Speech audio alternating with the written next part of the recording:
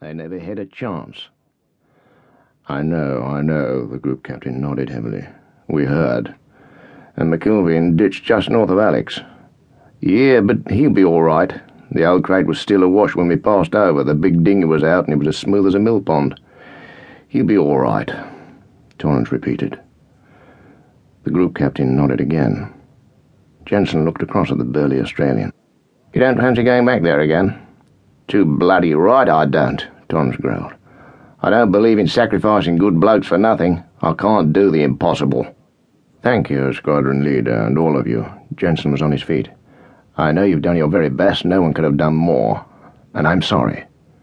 Group captain? Right with you, gentlemen. He nodded to the bespectacled intelligence officer who had been sitting behind them to take his place, led the way out through a side door and into his own quarters. The group captain brought some glasses. If anyone could have done tonight's job, it was Bill Torrance, and if he says it's impossible, believe me, Captain Jensen, it can't be done. Yes. Jensen looked down somberly at the glass in his hand. Terrible pity that it took the lives of a dozen men to prove me right. There's just the one way left now. There's just the one, the group captain echoed. He lifted his glass, shook his head. Here's luck to Kiros. Here's luck to Kiros, Jensen echoed in turn. His face was grim. Look, Mallory begged. I'm completely lost. Would somebody please tell me? Kiros, Jensen interrupted.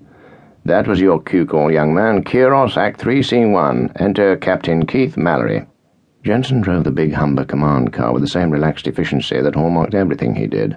Mallory sat hunched over the map on his knees, a chart of the southern Aegean. Finally he straightened up and shivered. Even in Egypt, these late November nights could be far too cold for comfort. He looked across at Jensen. I think I've got it now, sir. Good. Jensen gazed straight ahead along the white glare of the headlights that cleaved through the darkness of the desert. Now, imagine yourself standing in the town of Navarone on the north of the island. Tell me, what would you see from there? Mallory smiled. Well, 4 miles or so away to the east, I'd see the Turkish coast. Then due north beyond, Cape de Mircea. Practically in a line with it, I'd see the island of Kiros. Finally, 6 miles to the west is the island of Maidos, the first of the Lerides group. They stretch away in a northwesterly direction, maybe 50 miles. 60, Jensen nodded. You have the eye, my boy. You've got the guts and the experience. A man doesn't survive 18 months in Crete without both. I only hope you have the luck. God alone knows you're going to need it. Mallory waited expectantly.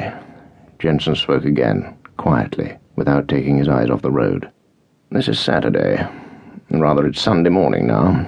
There are 1,200 men on the island of Kiros. 1,200 British soldiers, who will be dead, wounded, or prisoner by next Saturday. How does it feel to hold 1,000 lives in your hands, Captain Mallory? Mallory stared down at the chart.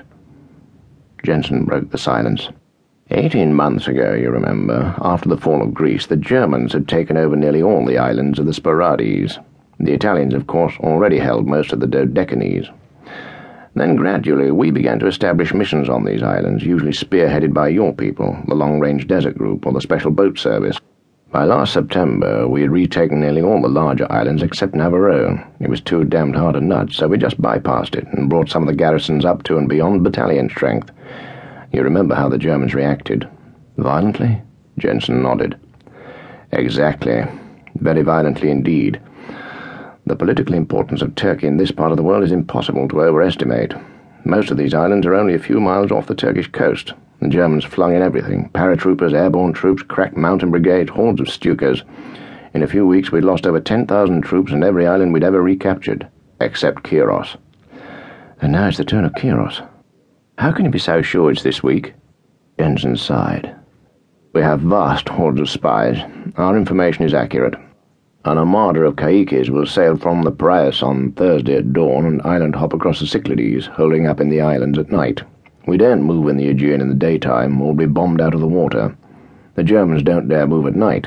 Droves of our destroyers and MTBs and gunboats move into the Aegean at dusk. The destroyers retire to the south before dawn. The small boats usually lie up in isolated island creeks.